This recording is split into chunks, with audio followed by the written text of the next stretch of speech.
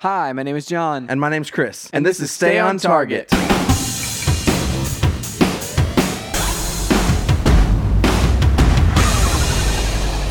Hey everybody, welcome to Stay on Target. We are your hosts. You can find us online at stayontargetpodcast.com. That's right, John. This week is episode number 400. 400! Woohoo! The confetti cannons go off.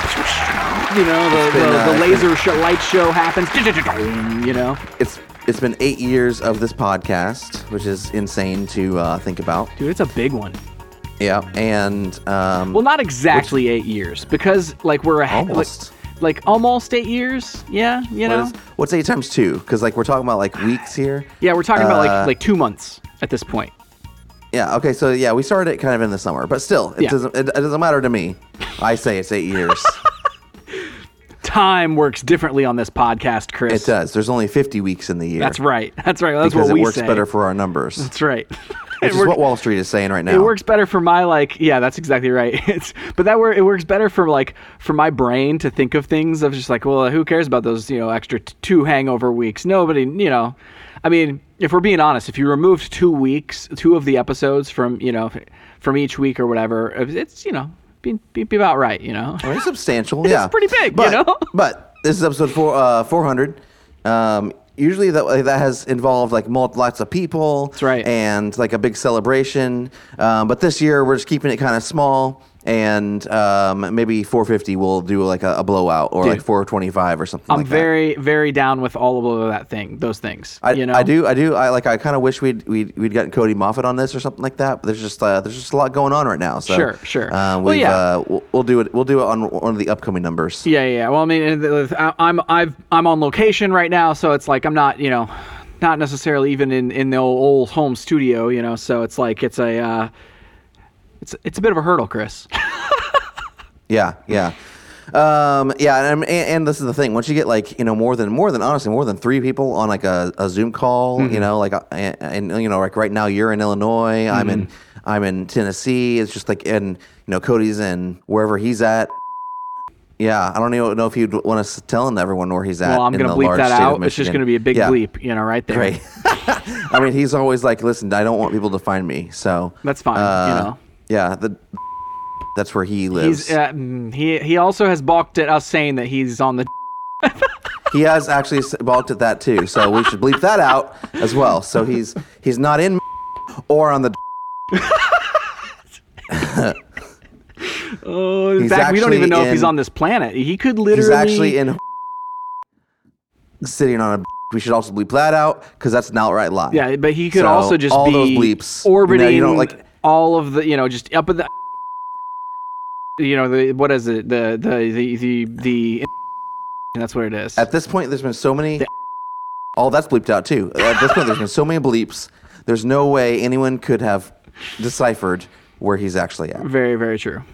But yeah. So John, we have for our 400th episode, we have some wild stories to talk about. Well, first we're going to review Wonder Woman. Well, not first, but later we're going to review Wonder Woman. Right. That's our main segment. And then also we've got this whole like GameStop stock debacle happening. Not even debacle, just like crazy stuff. I don't even know. Like, what's funny about it is like I haven't been, you know, apprised of the situation almost at all, and have just like gotten like hints here and there where it's like, oh, I have like a quick few seconds to like check social media, and somebody's like, man, that GameStop stock price, and then it's just like it was all these weird things, and then I finally got caught up today. Had 8 minutes worth of time to listen to get this, Chris, Indicator by Planet Money podcast talking about GameStop. Of all the things, you know, my interests of like economics and like nerddom don't combine very often on places like Planet Money and that sort of thing. But I listened to that podcast and was like, oh, this all makes good sense now. But yeah. It is wild. It's wild. And so like I did about 2 hours worth of deep dive research into this thing last night, hour and a half, 2 hours, something like that. So I'll try to recap and state it all in plain English for everyone. I dig it. If they haven't also done their deep dive research, because it's been pretty fascinating to watch. But we're also going to talk about that. But first, John, What have you been up to this week? So this week, whenever I've had the few moments here and there, I have actually been finally playing the Hyrule Warriors, what is it called exactly? Age of Calamity. That's what it is. Ooh. Hyrule Warriors: Age of Calamity, and it's the prequel to Breath of the Wild. What? Done by the Koei Tecmo developer. Who's done like the other like Hyrule Warriors games and stuff. This came out in December, Chris. Like it's one I have been wanting to play but have not played yet. I mean, does it have any, like, what's the tie-in to Breath of the Wild? So all of the Breath of the Wild characters are there. And so like basically this is like leading up to the final events of the battle, which, like, thinking about it in my head, where it's like, okay, so how is that a prequel? So it's a prequel because, like, we know how the battle ended, where it's like, okay, well, you know, it ends in this terrible way, and then Link gets put to sleep for 100 years. Oh, okay. Battle, not the final battle of the game. Right. The battle before Link's Awakening or whatever. Right. Before he wakes up, you know, before he's like, oh, I'm in the Temple of Time, and, you know, before that happens, like, this is, like, leading up to that. Okay. And there's a big demo, like it's a free demo on the eShop. And by whenever I say big demo, I mean like this thing, like it took me a decent chunk of time to get through. Like all week, I haven't played anything that I had to pay for yet. So like in the few minutes here and there that I'm grabbing all week, it's like maybe like a 2-3 hour demo, you know, something like that, where it's like it's a substantial demo. So it gets you a hang of the gameplay, 3 different characters, and that sort of thing. It is a blast. I bought the game, so I'm gonna be playing through that, which is awesome. But yeah, dude, it's so far it's really fun. It basically has this has a mechanic in there, like the opening sequence to the game, like hooked me, where it's like it has this, it shows you like what happened, and then something, you know, a character that was unseen in Breath of the Wild travels back in time, and that's where we begin with this game. So like part of me is like, okay, this could be a prequel, like it could actually lead up to those actual events, or we could be talking like this is like an alternate timeline or something like that. Like I'm not sure exactly like where the story is going to end up at the end of this thing, like where it's like, okay, is this like the bad timeline? Is this like it's going to be completely different? It's going to be like an offshoot somehow, or does it directly tie back into the very beginning of Breath of the Wild? And I'm fine with any of that, honestly, because I just really love the Breath of the Wild characters, and all the voice cast is back, and you have a bunch of cutscenes. Like the cutscenes were really like long so far. So anyway, man, it's a good time. I'm enjoying myself. Nice, that's awesome. So, okay, refresh my memory though. What's the gameplay? What kind of game is Hyrule Warriors? So, Koei Tecmo, the developer, they pride themselves on their 1 versus 1,000 gameplay. So, what that means is like you pick like a Battle character. Royale kind of. Well, you pick a character and then you just chew through like hordes upon hordes of enemies in super creative, amazing, visually stunning ways. And every character that you have is different. And basically, like the cool thing that I enjoyed was they'll have these big battlefields, and you'll have multiple characters in different locations throughout the battle.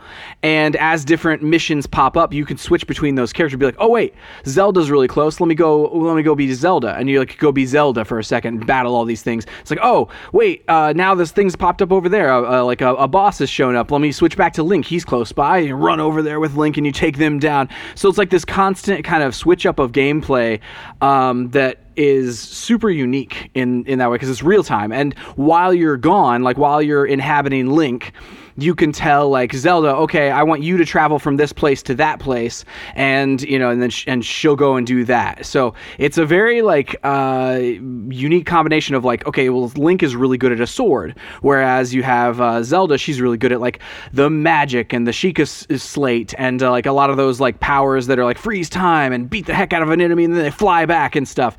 And every character has like these different combos that you're constantly upgrading, and supers that you're like loading up on the status bar. Like at the end of the day, you'll like use your super as Zelda, and it'll do something like ridiculously amazing.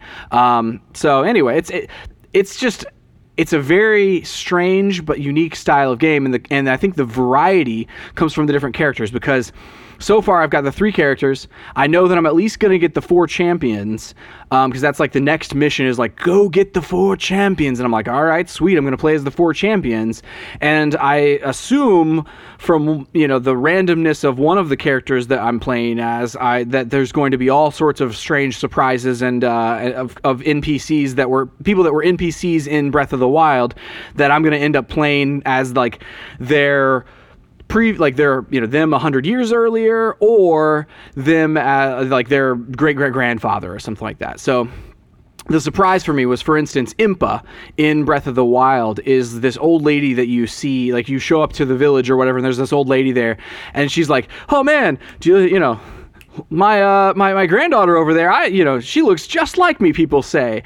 And the funny thing is, like, you encounter Impa 100 years earlier, and literally she looks exactly like her granddaughter. So, like, pays off on this joke that they told in Breath of the Wild with this prequel thing, and which I really appreciated. And so you get to play as Impa and do all these like different moves that are cards and throwing things, throwing stars and stuff, more ninja-esque gameplay.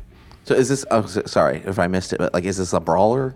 Like, Yeah. What style of game is this? Like, I get It's an the action game is all Okay. is how I'll say, because like It's like I a think fighter brawler kind of like. Is this top down, like third person? third person. Like a 3D brawler? Yeah, like a 3D. Like, hey, here come a bunch of a big gang of enemies. Like Let me go follow take them all out. behind. Yeah, and then like the different gameplay elements. Yeah, I would say it's a brawler, but not necessarily like hand to hand, because like there's like the distance, the ranged combat, and things like that totally. they have. So. But this Yeah, is like it's a brawler. it's kind of like, you're following behind the character, like, as you're running around. Yes. Like, it's 3D, fully 3D. Fully Okay. 3D, yeah. Interesting. And while I wouldn't Like, say what are the maps like? Are they in like? Is this an open world or like? sort of like the maps are large. These are terrible answers, John. Like the maps are I wouldn't say it's open world, because like it's not like you can go, oh, I just want to go to Hyrule Castle all of a sudden, right? So Okay. like you're loading into an instance of a battlefield, and that battlefield is relatively huge, and you can go and do different missions, and sometimes multiple missions will pop up at once, and you have to decide which one you want to do. But like it's a so like a lot of player choice, but it's not an open world. Definitely not an open world. I'm just gonna have to watch a trailer for this or something. Yeah, I mean, and honestly, I didn't fully grasp what this was before I started playing it either, because like people would talk about it and I'd be like, what is this game? Yeah. And then That's now a problem for the game. I feel Exactly. like, that I can't understand. I just listened. I'm looking at the time. I listened to you talk about this for the past 6 minutes, And you're like, I have no idea. I still don't really understand what this is. Like, I get the storyline now. Sure. Like, and like you're unlocking different characters. I don't understand anyway. Yeah. I mean, and that's the thing, is like it's very hard for me to describe, because it's super weird, because like I'll load into like, oh, there's this mission that you can go and do, and you load there. It's like, okay, But where are you gotta- loading this from? So you're loading it from the over map, like, so There's an basically overworld? so the overworld is whenever you would pull up the map in Breath of the Wild. Yeah. That's the overworld. It's just a map. It's just a kind map. of like an old school, like Mario. Yeah. Like you're on a map and you go to the next thing. Yeah, and Okay. different like missions will pop up, and you can select from like which of those missions you want to do. And it's like, Okay, oh, travel okay. from Hyrule Castle to the observatory. And as you do that, like whenever you select into that mission, things a cutscene will play, and then you load in, and it's like, oh, you got to do this thing, and then you get to the end of it, and then it loads you back out onto the map or whatever. And you can select a new mission, that sort of thing. So it's like it's very, yeah, it's old school. You're right. It's very old school in that way, where it's like, oh, it's just like Mario, where it's like, oh, I have 2 options of 2 different places to go. I'm going to choose this one for now and see what happens. And then whenever you get loaded back onto the main map, you can go back and replay old missions for XP, or you can or whatever. So like it's very very old school in that way. Interesting. All right. Cool. What have you been up to this week, Chris? Yeah, something I didn't talk about last week. We kind of briefly talked about it a little bit, but I've been playing through and I beat. Actually, I don't think we talked about it on the podcast. We just talked about it in person over the phone. Scott Pilgrim versus the World Complete Edition. Yes. They re-released it. It was the 10th anniversary of the game based on the movie that's based on the book, and it's amazing. If you never played Scott Pilgrim the game, you should totally do it. It's this old school. This is an old school like pixel art side scrolling brawler. With similar to like Streets of Rage. Yeah, kind of. Only like it's not that. I don't know how to like describe this. It's more. It's like the art is a little more. I guess this would be. Would this be 16-bit or 32? Probably I think it's 32. Probably 16. 16. Yeah, it's more like a 16-bit kind of brawler. Like there's chiptune music by Anamanaguchi. Fantastic. Like one of the best soundtracks, game soundtracks of all time. It follows the plot of the game in like so well. Of the movie so well that honestly, it's just like really cool the way that they incorporate like characters like Knives. Like they have all the characters from the movie. So like Scott, Ramona, Knives, Wallace, all these people, and then they along the way, just like randomly in the levels, you'll see like Knives' mom or like just different people that like are in the movie. Super cool. And then the boss fights at the end of each level are just like super varied, so epic. Yeah. You can level up your character a long time, and it's really challenging. Like if you let's like go through it, there's also like along with like the challenging nature, there are like old school cheats. So you can like use a cheat code to get unlimited money, and then use that to buy this in this secret store. You pay off Scott's late fees, and you can buy like XP and extra lives and all that stuff to kind of like it's kind of like Celeste in the way that if you really just like want to play this to enjoy it, you totally can. They give you that option. You have to work a little bit at it, like you have to put the cheats in it, but like that's what I did for Scott. Like I was tired of like replaying the same level over and over again, and I'm like, all I'm going to do here is I'm going to grind the same first few levels until I accumulate enough money to buy this stuff. And I'm like, well, why don't I just use this code? Oh yeah. To just do it now instead of going through all this grinding that I don't really want to do anyway. And I did it and freaking loved the game. Yeah. So I mean, that's the thing I think about like with cheat codes, and this part of I guess why I wish more games had cheat codes in them, like modern games had cheat codes in them these days, is because like what they did was like they took a game that you potentially like would love and took out some of the pain points of it. Like where it's even like with Sonic, like back in the day on Game Gear or whatever, where it's like, okay, well every time I turn off my Game Gear, I have to start over. Whereas if you use a cheat code, it's like, oh, I can pick up where I left off. And so like in, doing so, like you would end up, playing through all the levels of the game. Whereas like maybe before you either didn't have the skill or you didn't have the time to do that, and so like it allowed you to get way more enjoyment out of this thing that you purchased than you had before. So like I just wish a lot of games would have that in it. And I guess like some games like Assassin's Creed sell those as like microtransactions where it's like, hey, you want to get double XP forever? Here's pay $10 more and you can have double XP forever. And it's like, well, that seems like you've just monetized a cheat code. So, anyway, but I'm happy that it's in this game, and I'm happy that like those pain points can potentially be taken out, because that's exactly what I'm going to do, dude. Because like rather than grinding those levels and like spending that amount of time and frustration and effort to do something that I potentially like would give up halfway through, I'm just going to go ahead and enter the cheat code and enjoy it. Well, and the thing is, like, the only criticism I have against this game is, whenever it was released the first time, you and I played through it like on the same console, in the same room, and that's what made it like it doable, because it is hard to beat these bosses just by yourself. Especially like toward the end, you have like bosses with like multiple people, and you're fighting two people at once, sometimes three, and it just gets like kind of crazy. But the network play, I don't know how it's just basically over the internet. You can play with friends over the internet. It doesn't progress you through the solo story at all. That's And so weird.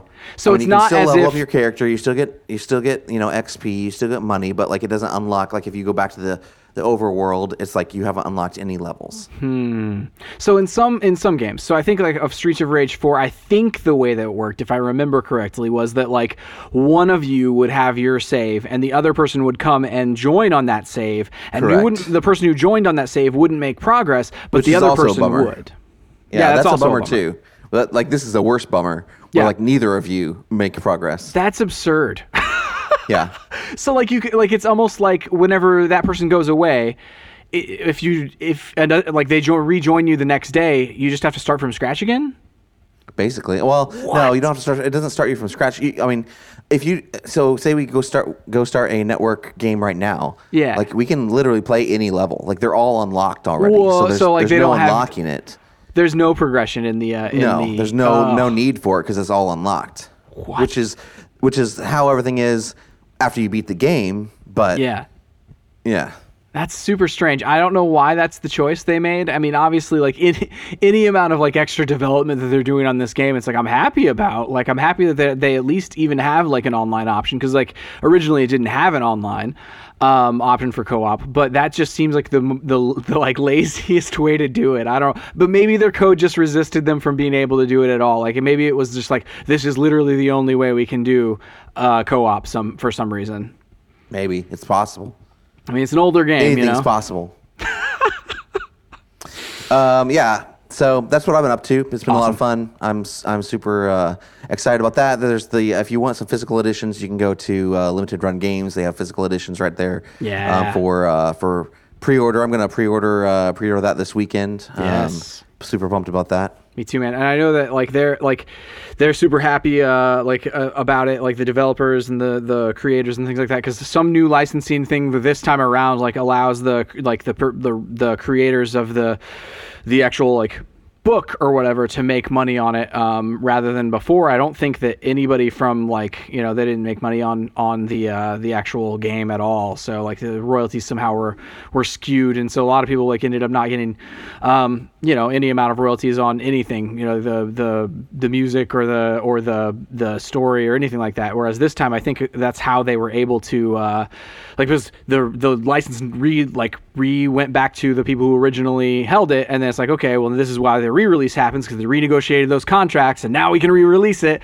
And so I think a lot of people who are like the creators of Scott Pilgrim and the Anamanaguchi and a lot of people there that are involved are super excited about this version and are happy that it's doing so well this time around. Yeah, dude, it's totally awesome. All right, so later we're going to talk about we're going to review Wonder Woman 1984. Did we even say that up front? I don't know. I think we did. We did. But first, the news.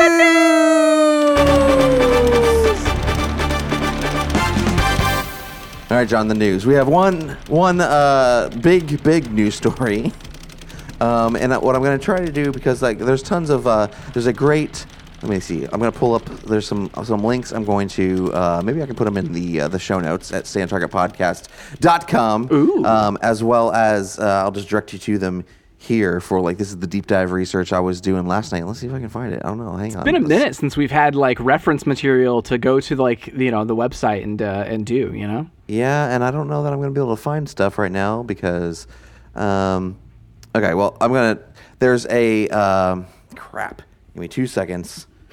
Pretty sure I can find them in this chat, or in my history on my phone.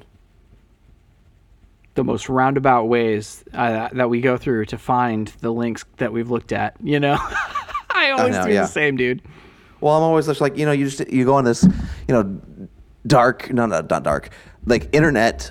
Like deep dive. That's what I was trying to say. Deep dive, not dark dive. Deep dive, and you like end up. You're like, hey, I don't even know what how I got here and what I'm necessarily like reading. And yeah, if you look at the paper trail, it's like just a mess. You're just like, oh my goodness, which of these 1,000 links is the one that I thought was the best?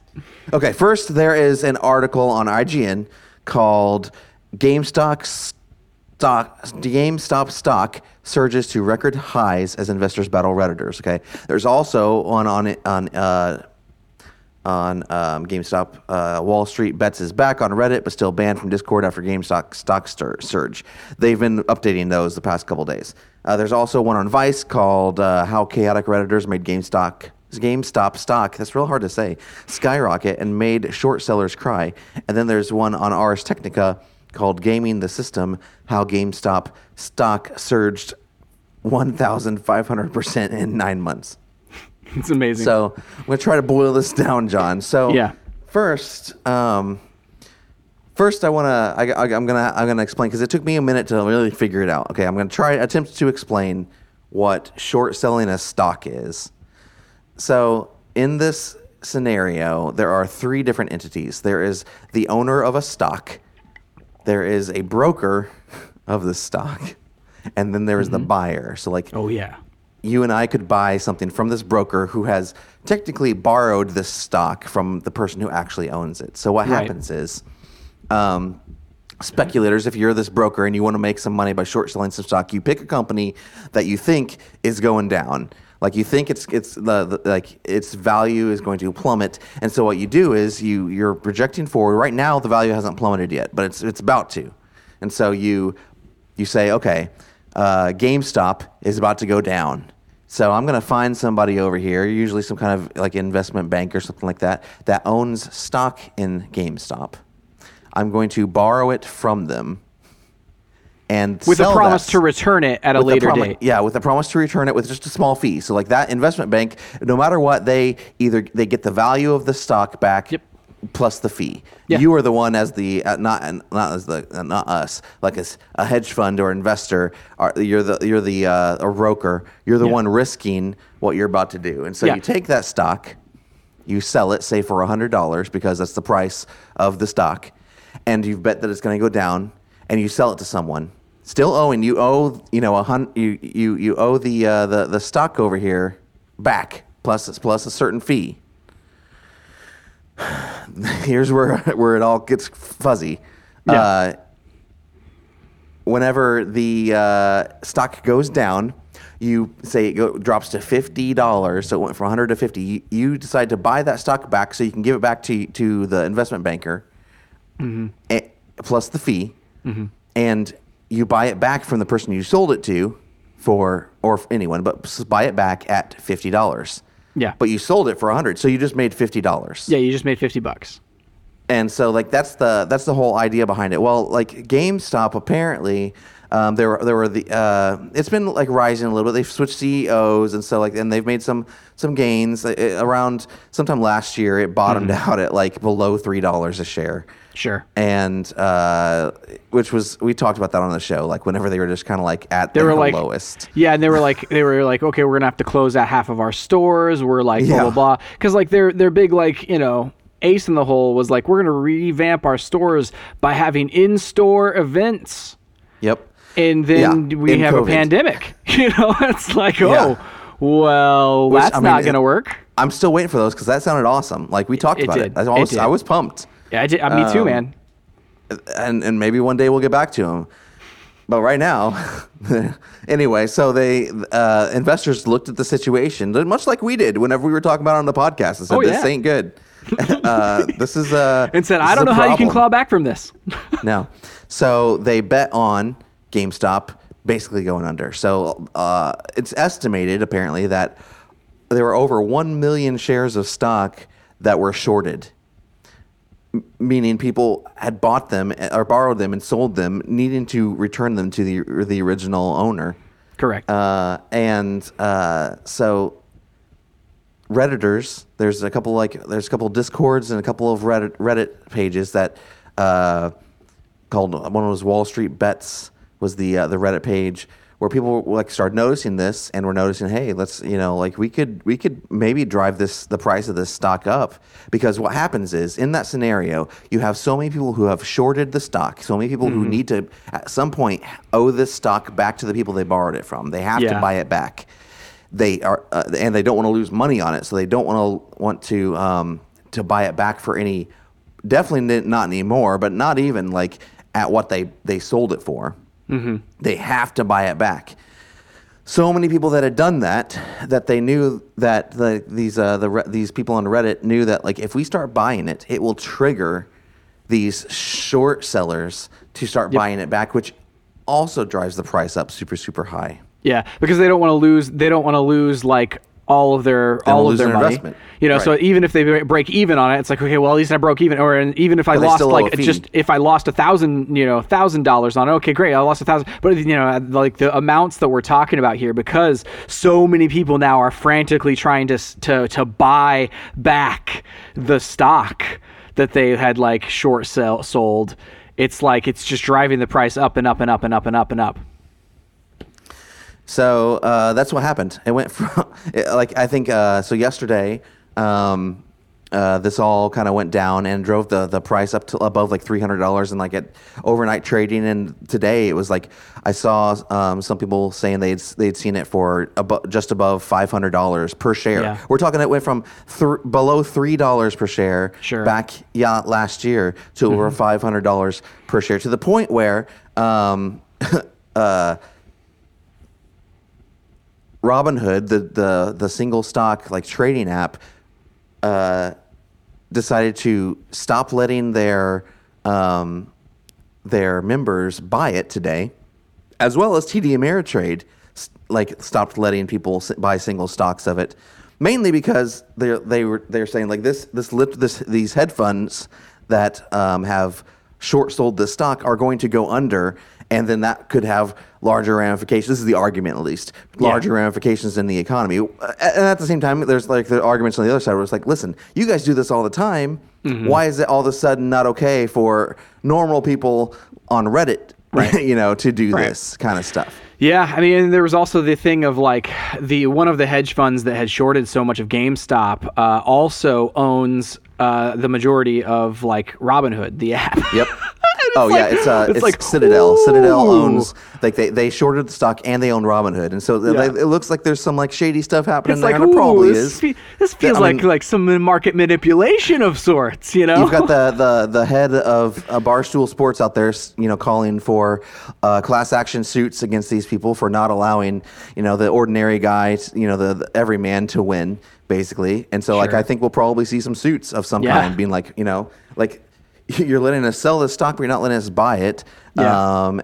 Even though this is the kind of stuff that you were betting against happening, and you just happened to lose this time. Yeah, it's just like you just happen to be the person who's like left holding the bill right now. So the other thing, like on that episode of The Indicator by Planet Money, which is a great listen. It's like eight minutes long or something like that, and like they use the analogy of like squirrels short selling acorns or something like that. So like breaks it down like really like in like super ridiculous simple terms, but like what they mentioned was that like the people who are saying, oh yeah, I'm going to buy this stock, one of them asked, aren't they also going to lose right now? Like people who are buying right now, like who are not, just trying to buy back and short sell, like save their skin basically.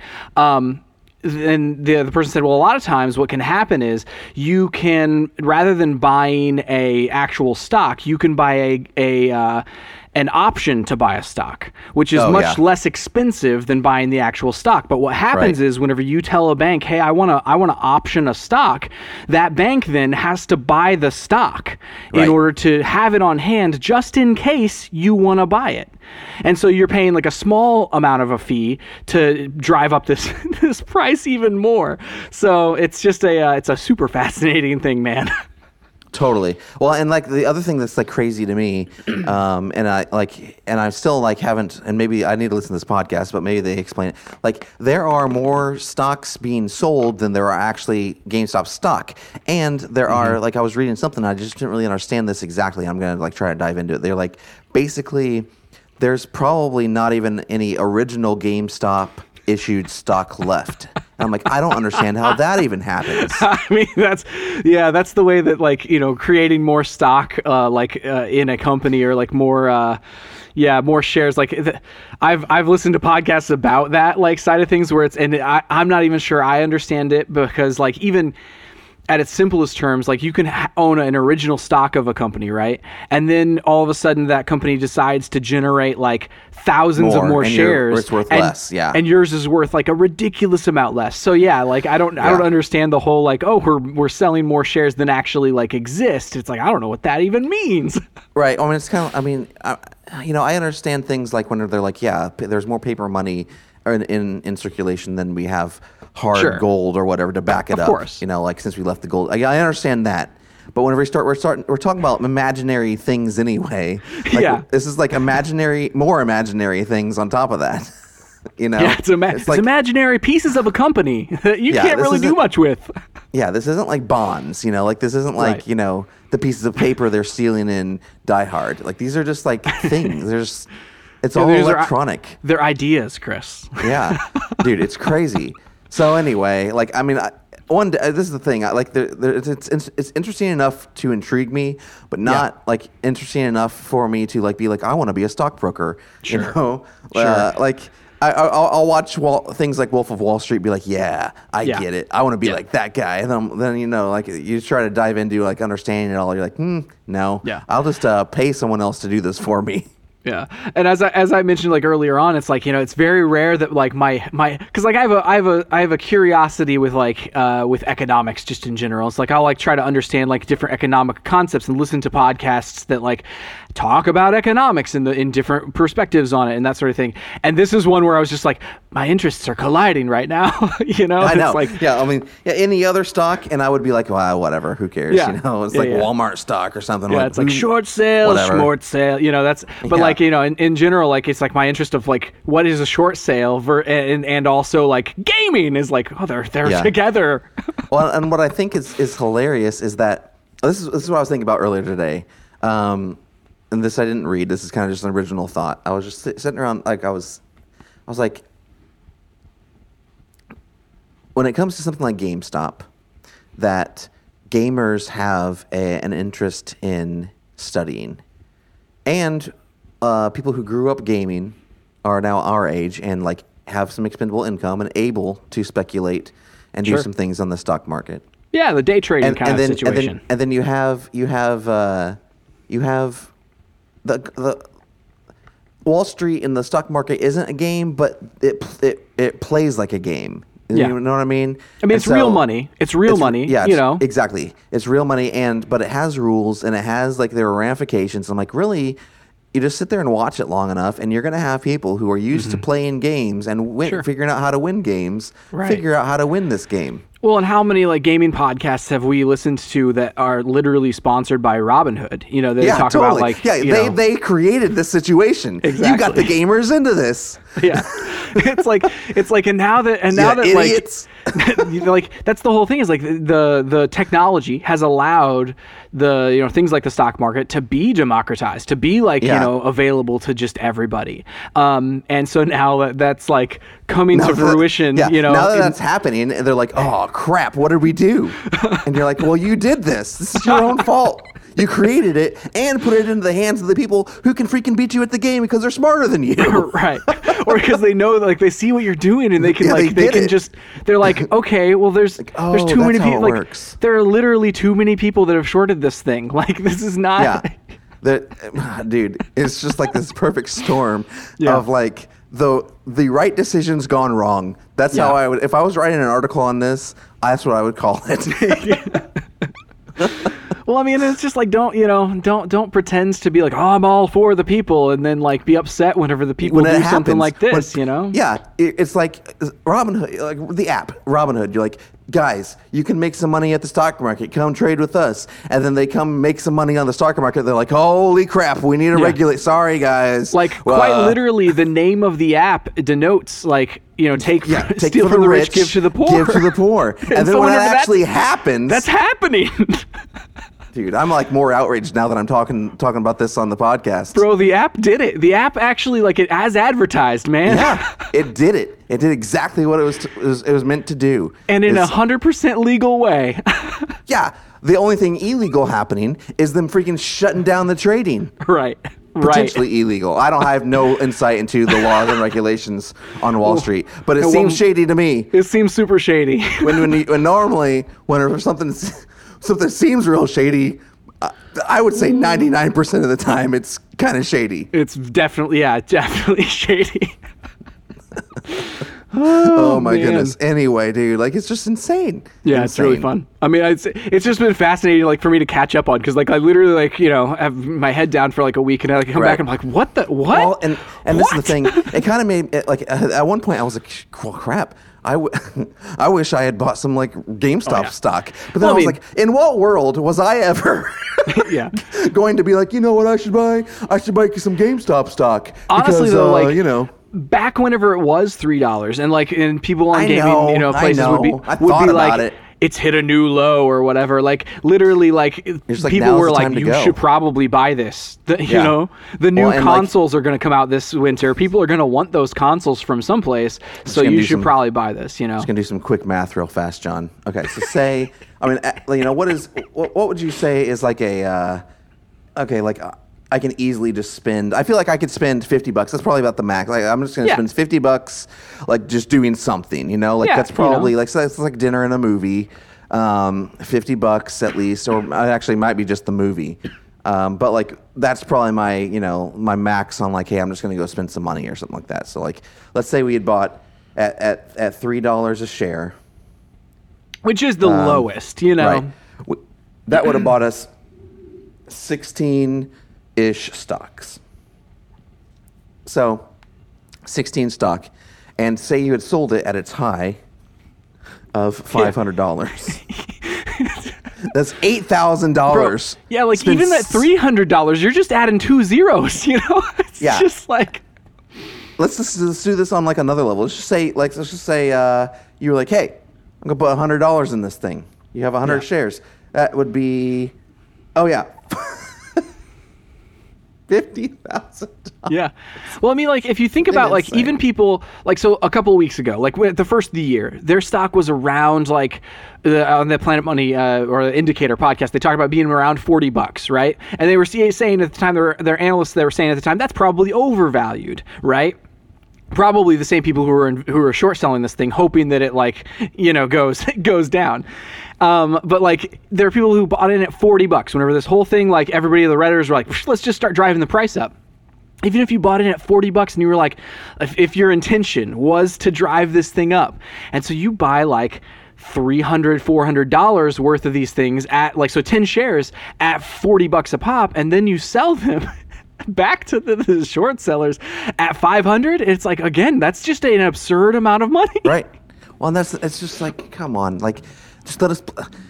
You're getting mad because they figured out the rules of the game. It's like you're flipping the table over and being like, you can't play anymore. Right. Like only I can win. That's ridiculous. Yeah. That's ridiculous. Well, and that's the risk. That's the risk incurred by like short selling, and anything in the stock market. You buy into a stock, even if you're not short selling, you're just buying a stock in a company, and the company's value goes down. It's like, well, you lost money. You took a risk.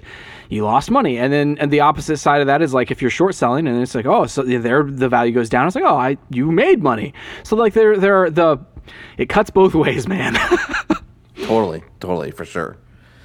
If anything changes in the next week or so, we'll let you know. Give you an update next week. I mean, this is still fresh. This is like yesterday and today. So like, I mean, tomorrow, by the time this airs, something else could be going on. So right. But it's pretty crazy. That's the news.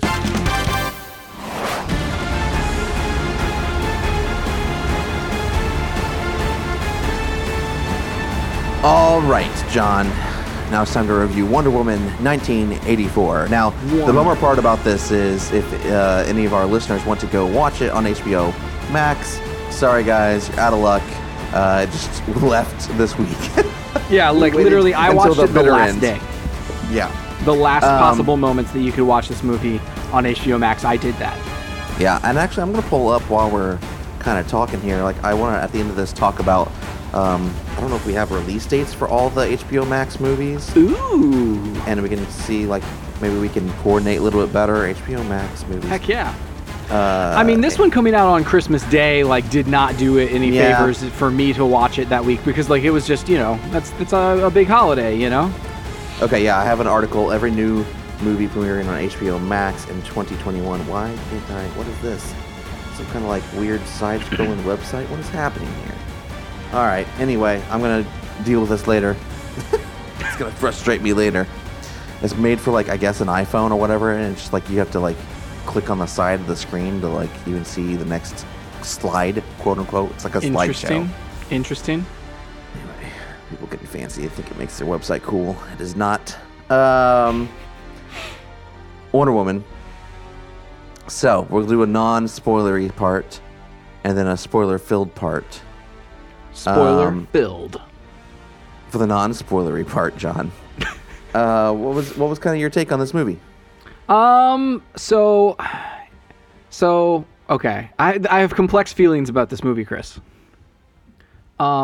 It's I liked it. I enjoyed it. I enjoyed a lot of big things in it. There are also other things in it where I'm just kind of like, it's a long movie, you know? Like it was also like the overwhelming like thing. It's like it feels like the pacing is a little too slow in some places for me and that sort of thing. And I think it's intentional in a lot of cases. And so like, you know, just those choices for me, some of those like intentional choices aren't my thing. And so I think that's kind of, you know, that's the pain points for me is like these intentional choices that are just not my jam, but all the other things I loved. And I think that like there are lots of things in here that I'm just like, man, that element of it makes this movie for me, you know, or that, you know, there's a few key things in there where I'm just like, I love this, you know, this universe, this Wonder Woman. I love like these characters and everything. So I don't know, man, it's a mixed thing because of the presentation being sometimes out of my wheelhouse or out of my own like preferences. But, you know, I enjoyed it. I enjoyed the movie. Yeah, dude. Like, so I'm going to kind of at least assume people have seen the trailer. Is that sure. fair? I think that's a fair assumption. Yeah. Okay. So I mean, yes, I love Wonder Woman. The villain Maxwell Lord is one of my favorite villains in all of DC.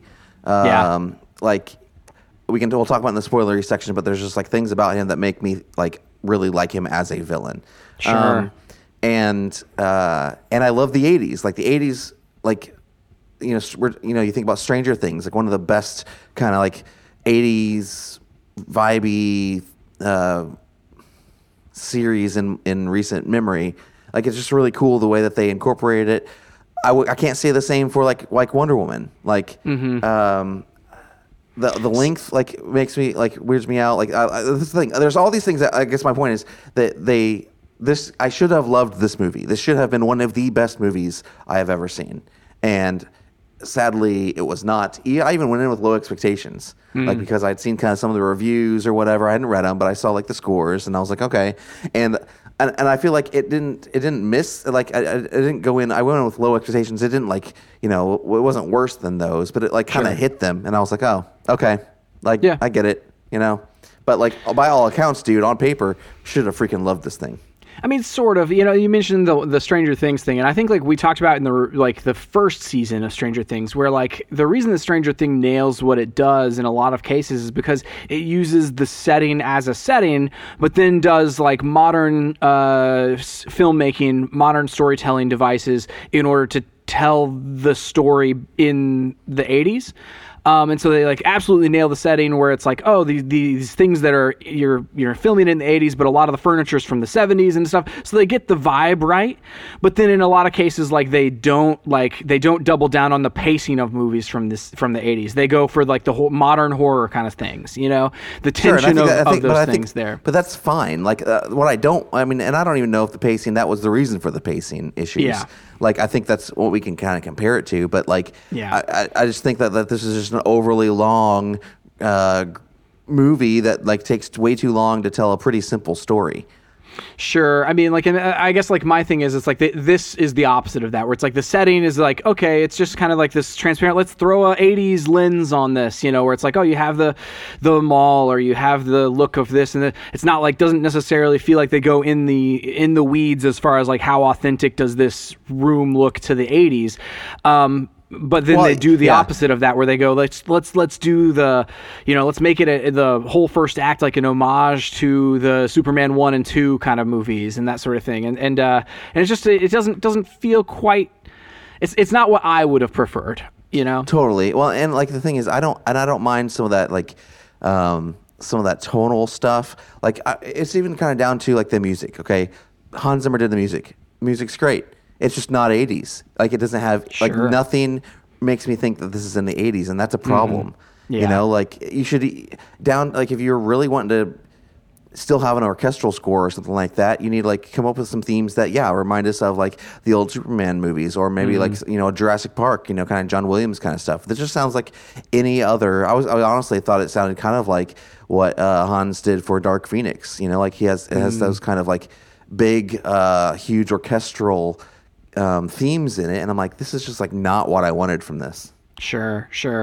I mean, I can totally see that too. Like where it's like, the music definitely didn't like, denote the 80s almost at all. And then, it's just a lot of the visuals and that sort of thing, just seemed kind of, oh, this is just in the 80s because we want people to have like big hair and like, and be able to have these styles. And like in some aspects of that, I'm like, oh man, that was great. I loved that added to it. But I just wish they would have like completely like gone there, or like, done different choices than they made, so. Right. Well, and like one of the, I think one reason why you would set films in the past is that there are different constraints in the past, like there are no cell phones, there's no like different, like you just have like you have to pick up a phone and call somebody, or you have to take a bus or something like that. And like they kind of alluded to it, like with the taxi, she's taking a taxi, I guess, or whatever, but like I don't know. That's just not 80s. I will say that there are two big plot points that whenever we get into the spoilers, that it had to be in the 80s. Totally. You yes. know. And I know what you're talking about, and I get it. Like it's, but you still could have done that in this time. I mean, I would disagree. Like because the technology is not real. We can get there. We can talk about it whenever we get there. Where the technology is not real, and so you're making something up that you could have made up for any time. I mean, not even the technology aspect of it. We'll get there. We'll get there. It's part of the conflict, like part of like why it's such a disaster whenever things, if the villain gets their way. Yeah. Oh well, that exists now too. We can talk about it later. Cool. Acting I thought was great. For the most part, I think like everybody did a pretty good job. The one thing that like we can talk about in the spoilers a little bit, but like I have some issues with Maxwell Lord a little bit in his portrayal, but the actress I think did a pretty good job. We talked about music. There weren't a whole lot of visual effects in this, not to the extent that you would think that there would be. One thing I do want to say that, like, as far as like some of the action stuff goes, it's amazing to me how, like, I love the choreography of something like this, like with Wonder Woman, and then I'll equate it. There was a comparison that somebody made. I think it was, let me see, I wrote their name down.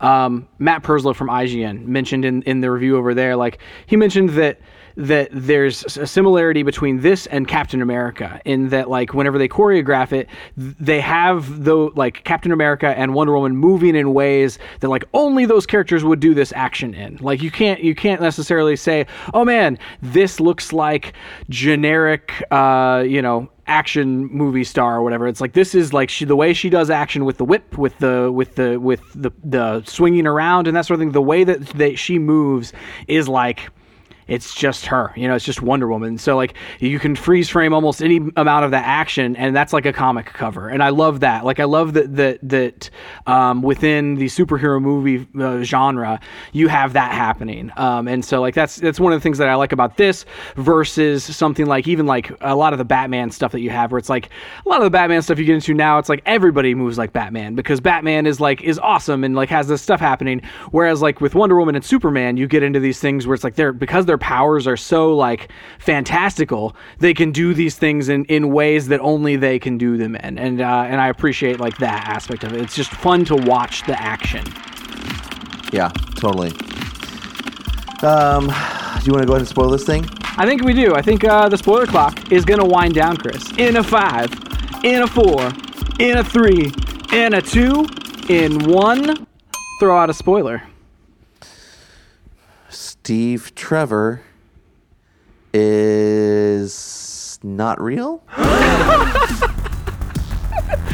Oh I don't man, know. like I don't know how to put he's that. real. Like He's real. He's just, but he's not really back. right. He comes back, but then he leaves, and that's the heartbreaking thing, man. Yeah, because he's not real.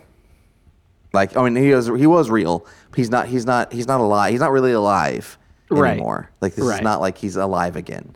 And I thought that was done really interesting Yeah. because I mean, he basically like the whole thing. If you for some reason are listening to this and you haven't seen the movie, Maxwell Lord, there's this what do they call it, Dreamstone, and he becomes the Dreamstone, and people fulfill people's wishes. But whenever you wish for something and you get your wish, you also like lose the thing that you value most. And so Wonder Woman wished for Steve Trevor to come back, and she started losing her powers. Yeah, lost her ability to help people. But Steve wasn't really Steve. He was in someone else's body. She just saw Steve, whereas everyone else would see this other dude. Right. But I thought it was interesting the way that they did that. You know, like when she realizes who he is, that then you see Steve Trevor, like she sees Steve Trevor.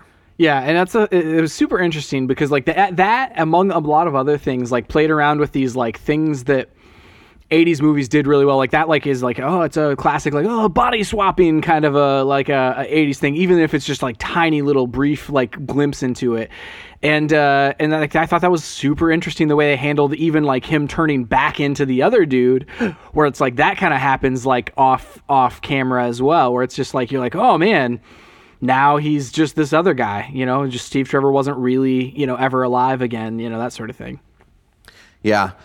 So the thing, let's just kind of jump around to some of the things we were talking about. The thing that I was mentioning with like Maxwell Lord, like the one piece about him that I didn't really ever like, I didn't think they fleshed out well was his relationship with his son. And like, it just feels so like surface level, and it's meant to be this like really heartfelt thing, but you don't really understand the connection there. Like, because it's supposed to be kind of like, you know, his son really loves him, but he keeps trying to connect with him in the wrong way. And it breaks his son's heart, but then eventually breaks Maxwell's heart because he realizes that he's been doing this. But like none of that translates. Yeah. Like not in the way that I think they wanted it to. Yeah, and then so like where that could have easily like been put in was whenever she has the lasso of truth around his ankle and shows him these scenes from his past, and like they show scenes of his past of like him, you know, as a kid and him as like being bullied and all this stuff, and it's like, okay, well obviously like that all is somewhat pertinent, but like you're right, like it's the son that's more pertinent to the transition, to the change of the character, to this exact moment. He sees his son, you know, it's like all this other stuff didn't matter, you know, it's like, oh, this setup, all the, you know, who he was as a child or as like a high schooler or whatever, none of that matters. What matters is what's this relationship with his son. And yeah, like, you know, it would have been nice to see some more of that within that moment specifically. Well, even like the other interactions with them, you know, like he was you know, basically trying to show his love for his son in ways that weren't really like ways that his son could receive that and really understand. You know, just saying your dad is successful and stuff like that. Like the most like emotionally impactful part was whenever, you know, somebody called him a loser in front of his son, and his son got all like upset and started crying. Like that was okay. I relate to the son there, but I don't relate to Maxwell Lord's side of it ever, which to me is a problem. Like with that. Either the writing of that character or just kind of the portrayal, where it just didn't really feel real to me. Mm-hmm. I mean, yeah. I mean, I there are certain things about the villain, like in this portrayal of the villain, that I'm like, oh man, this is like super super interesting, super innovative. Yeah. In that he is evil without breaking the law. And he changes the law. Like he literally takes like whatever rule you thought that it was in place to like, you know, to do, and then he just changes it because of the way that he does the wish stone or whatever, where you're like, oh man, he's definitely gonna like decay and die at some point. Clearly he's sick. And then he like takes that and turns it completely on its head. And that is just such a fascinating, interesting way to do a villain. And it led to like the third act, like the climax of the movie, like it led to like one of the most like interesting final battles, quote unquote, that like we've seen in superheroes, in that like it wasn't people just hitting each other with fists. Like the first movie, like that was one of the things that I had where you have like Ares, and it's like she was fighting them the whole time, but then it just devolved into them beating each other up, right, with their fists. Yeah, which it kind of like we kind of had that still with Cheetah, yeah. But like in this case, it's like you ended this thing with like her convincing, him and enough of the world, I suppose, like to renounce their wishes or whatever. And it's like just such a fascinating ending to this to that battle. Yeah, and I like that a lot, and like I still like one of the reasons I like Maxwell Lord as a character is he always has there's always some kind of like mind components to what he's doing. He's either like tricking you to think that he's somebody that he's not, or he's using some kind of mind control, or he's just manipulating things or people, and that's what makes him feel so like I think evil and insidious to me. But also it's like, okay, this isn't outside the realm of possibility. Like Lex Luthor with a brilliant mind and unlimited money and like giant suit or something like that. Like that seems a little like, except for the Smallville version of Lex Luthor, Lex Luthor is always just kind of like, okay, this is like just not real. But I feel like Maxwell Lord just has this kind of component to where he is this every man. He's not he's not he's not a Lex Luthor. He's not super rich. He's not necessarily super smart. He's never been that way even in the comics. Anything that he has accumulated because he's because of his trickery or his just kind of underhanded tactics, and that's what makes him feel like such a good villain to me.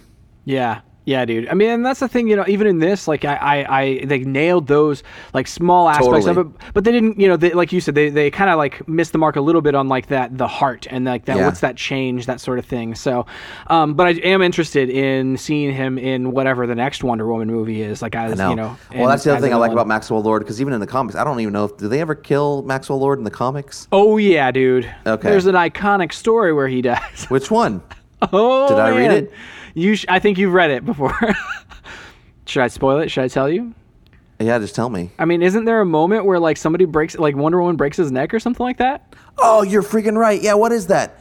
Oh man, I forgot all about that. Because she's left no other choice. Like there's the Wonder Woman thing of like why would you kill when you can wound? Why would you wound whenever you can pacify? Right. And it's like it just like boils down. It's like the answer is like you have to kill this guy. You have to. Like it just you got into the situation. It was like in order to save anything, you have to. And so she did. So do you think the next Wonder Woman, like he'll even be there? Like don't you think we'll probably jump forward in time again and be like in the year 2000 or something like that? Man, maybe. I kind of hope so. Like, because like, sure, I like the past stuff, and I like the fact that like we're doing something different with her character than we were with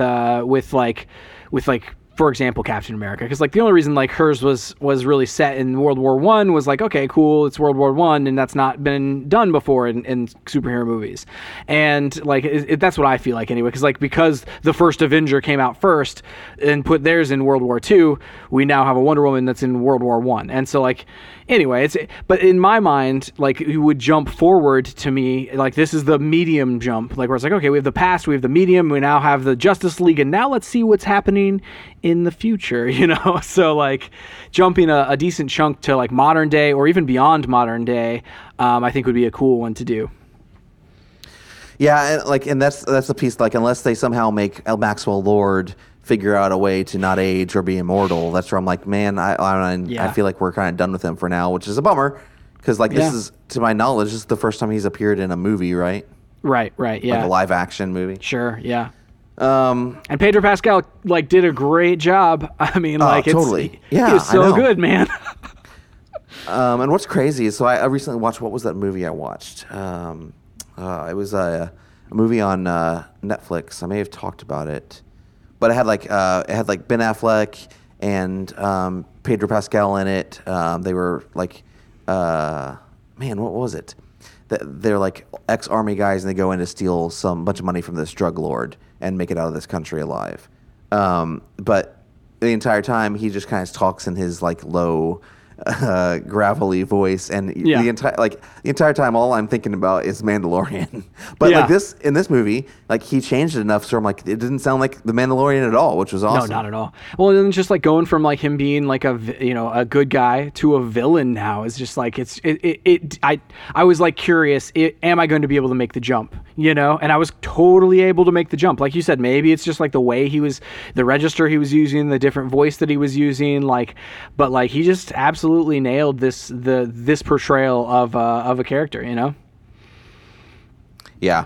Speaking of go ahead. villains, I wanted to like kind of jump over to the other villain, quote unquote. I get definitely villain by the end, but like villain of the movie, in Cheetah and Barbara. Like it's just that one was interesting for me. Like I have a few issues with like her arc as a character, just the overall thing, just in general, like of like.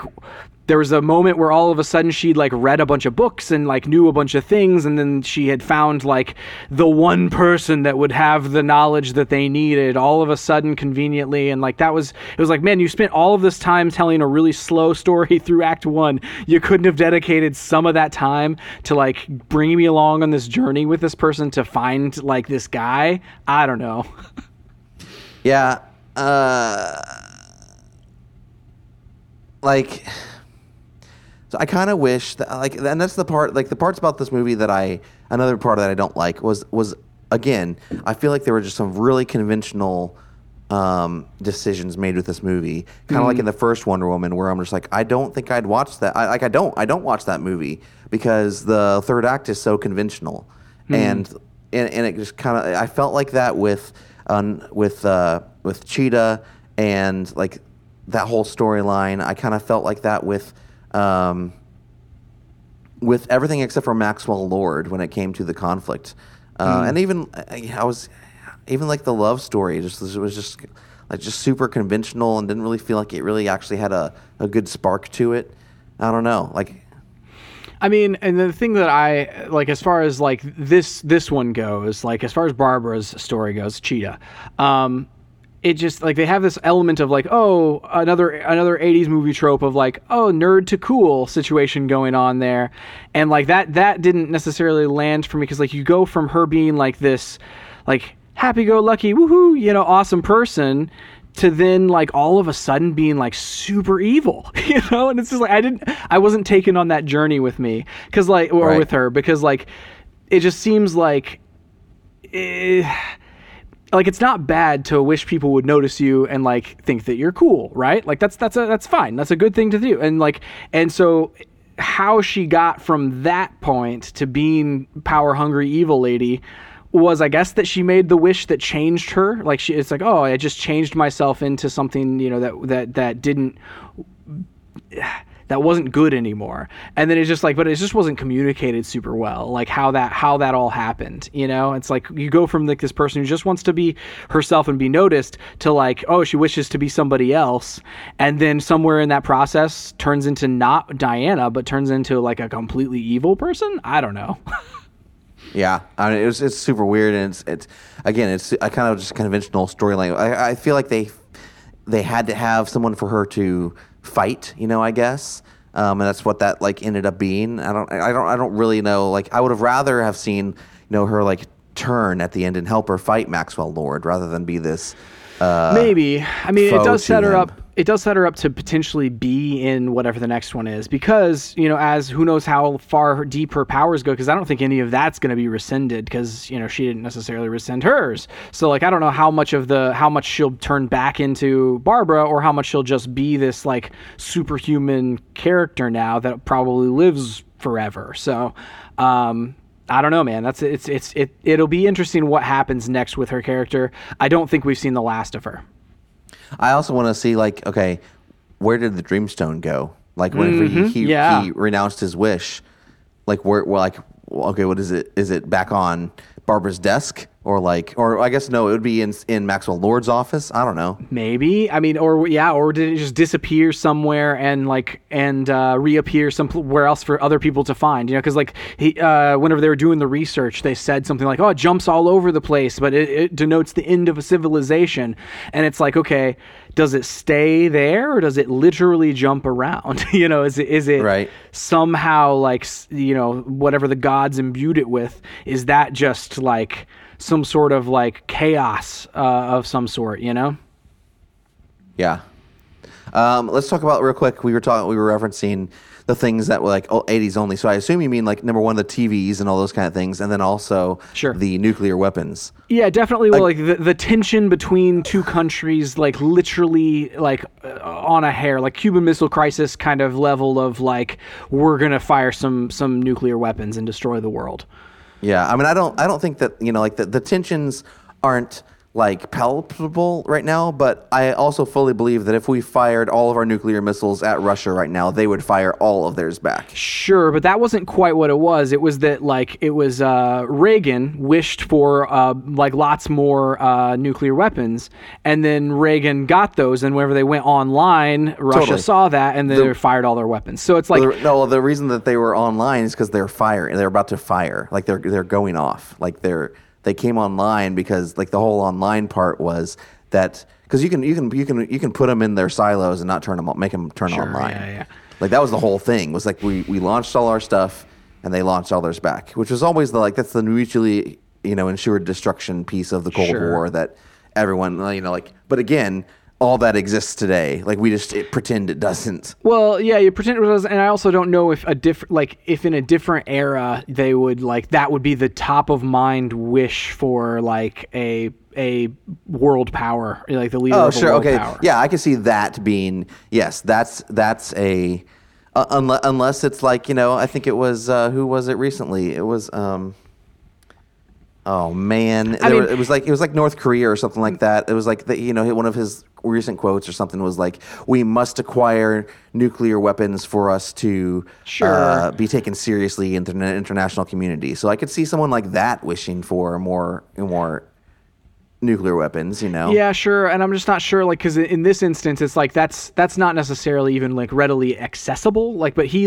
literally could, because of where it's set, could walk into the office of a person that would have wished for that, or it would be feasible. Sure, who knows what they actually would do, but it would be feasible that they would wish for this. But that's the thing though. I mean, that's still a terrible reason for this to be set in the 80s. I mean, I'm not saying that that's why it's set there. I'm just saying that couldn't have probably been as believable I feel like if it had happened you elsewhere. Still could have made it happen. He went to some random wherever we were, where that dude who that wall got built around everything in Egypt or something like that. You easily just go somewhere else to some even made up country and pretend like Sarkovia or whatever. In Avengers and have that happen. Maybe maybe. I mean, and it is. Like you said, it is fiction, so it's you can write anything you want, not worth it being set in the 80s just for that fact alone, Sure. I don't think that makes it feel 80s. I mean, doesn't make it not feel 80s, but it also, you're right. It makes it, it does barely anything for me in terms of making it feel like the 80s. Sure.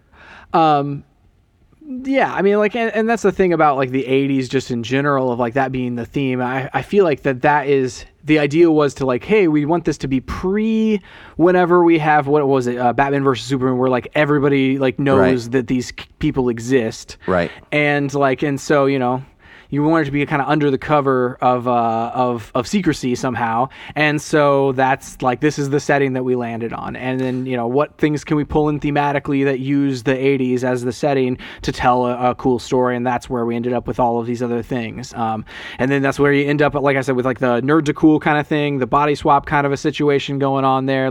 A lot of it it has the trappings of these things that were from 80s movies, but it's just like you said, I hesitate to say that after the first act that it feels very 80s almost at all, Yeah. Well, I'm looking up right now, Man of Steel. So, and this is the other problem I have with stuff like this that's set in the past like that, at least recent past, So Man of Steel came out in 2013. Okay, so say he's how old do you think Superman is in Man of Steel? 13. Probably 25, 30. So say he's 30. 30, yeah, 30. I would say 30. Born in 1983, which would have been the year before this. Yeah, year before this was so like there's just like a level of like I feel like people like whenever people like Lex Luthor or people like Superman show up, then people would have like at least related it to, oh, remember this one time whenever, Maxwell Lord almost took over? We should probably stop this kind of thing. I don't know. I mean, that's the part of like retconning anything. I know and we run into those issues where it's like, where is Ahsoka during the original trilogy of Star Wars? That kind of stuff. Well, and then they write stories that like, somehow make it make sense somehow, where she's pulled forward and, anyway.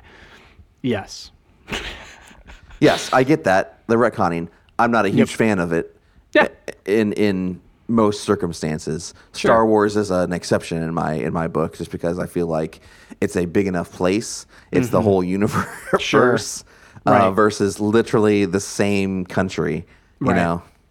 Yeah, and it's like and how do you tell? Like, I think the big puzzling thing in superhero movies is like how in this case is how do you tell a meaningful story that uses this character without it completely changing the world after this character shows up, and it's like this is probably the most that you could probably do with it in this time period with.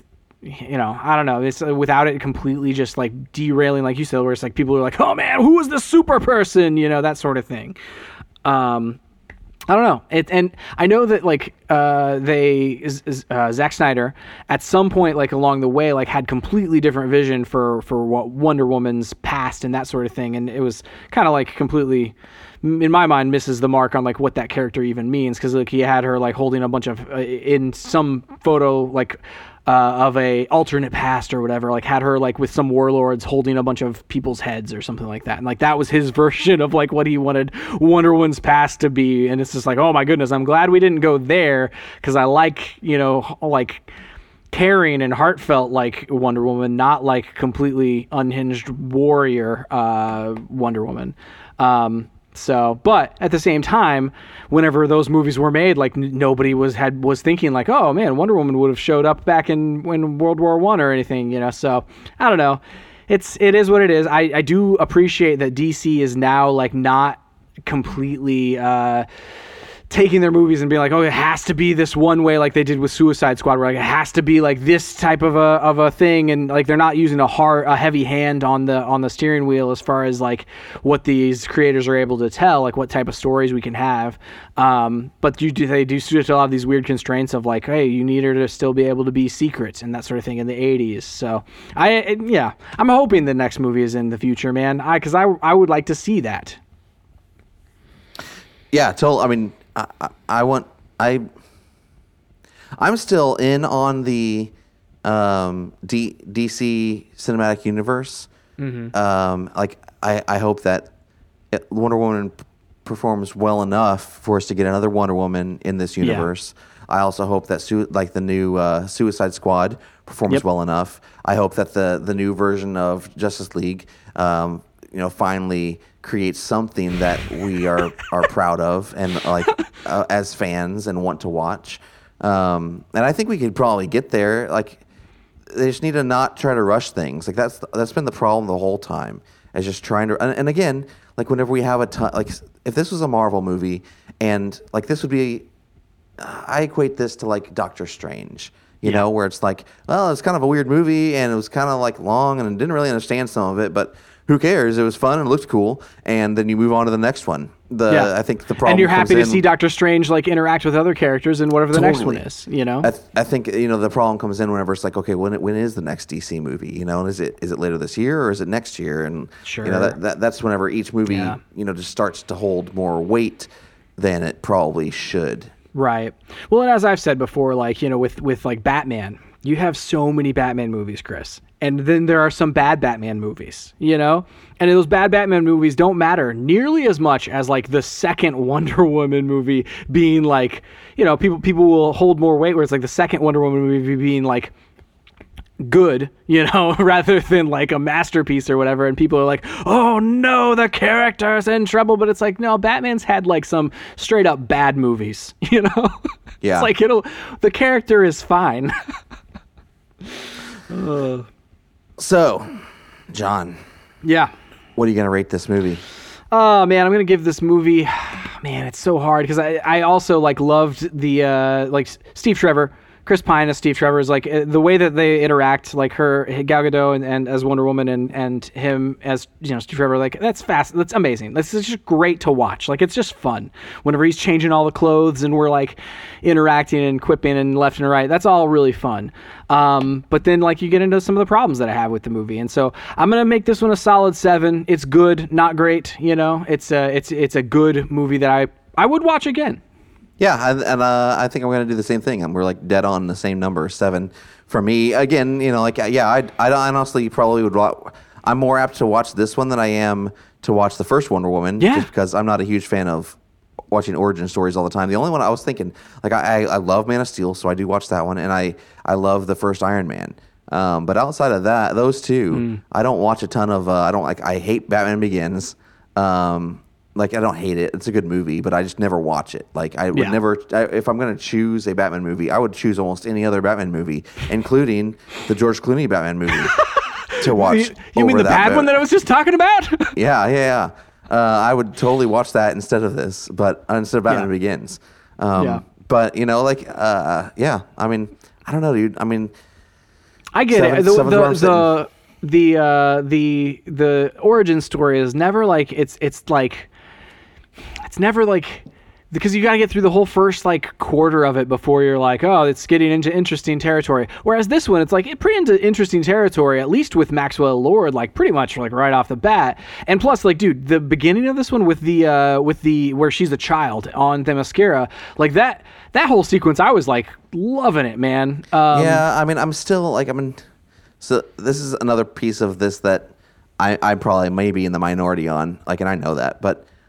Just like in the first movie, I just don't care about Themyscira at all. Yeah, like I hesitate to say how that intro sequence really related to anything else going. I don't throughout think it the rest did. Of the movie. I don't. Like, I thought maybe that thing that her mom said to her would come back around later. Never did. Sure.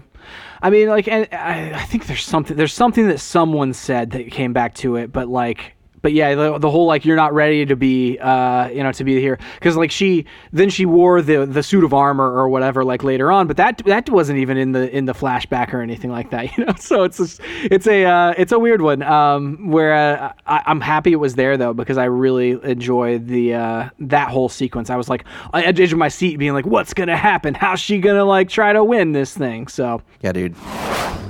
All right. Well, this has been episode 400. We hope this has been a long episode, so you at least got a longer one. Yeah, we got 400 minutes, Chris. We got to keep going. Some wild... Oh, do we? No. There's no way.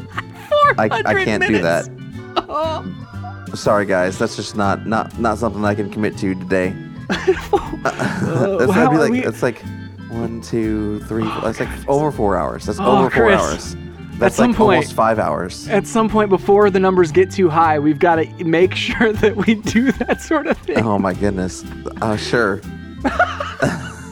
What it'll end up being is like, it'll end up being like a normal hour-long podcast, and then we'll just like play like background like music. Noise for the next, like it's just like crickets going for the next like 150 minutes. Yes. All right. Well, you can find us online at StayInTargetPodcast.com, on social at ChrisWright250 and JohnWright777 and at Stay in Target Pod. Please go to your podcast service of choice, review us, tell your friends about us. We really appreciate it. That's it for this week. We'll see you next time on Stay on Target.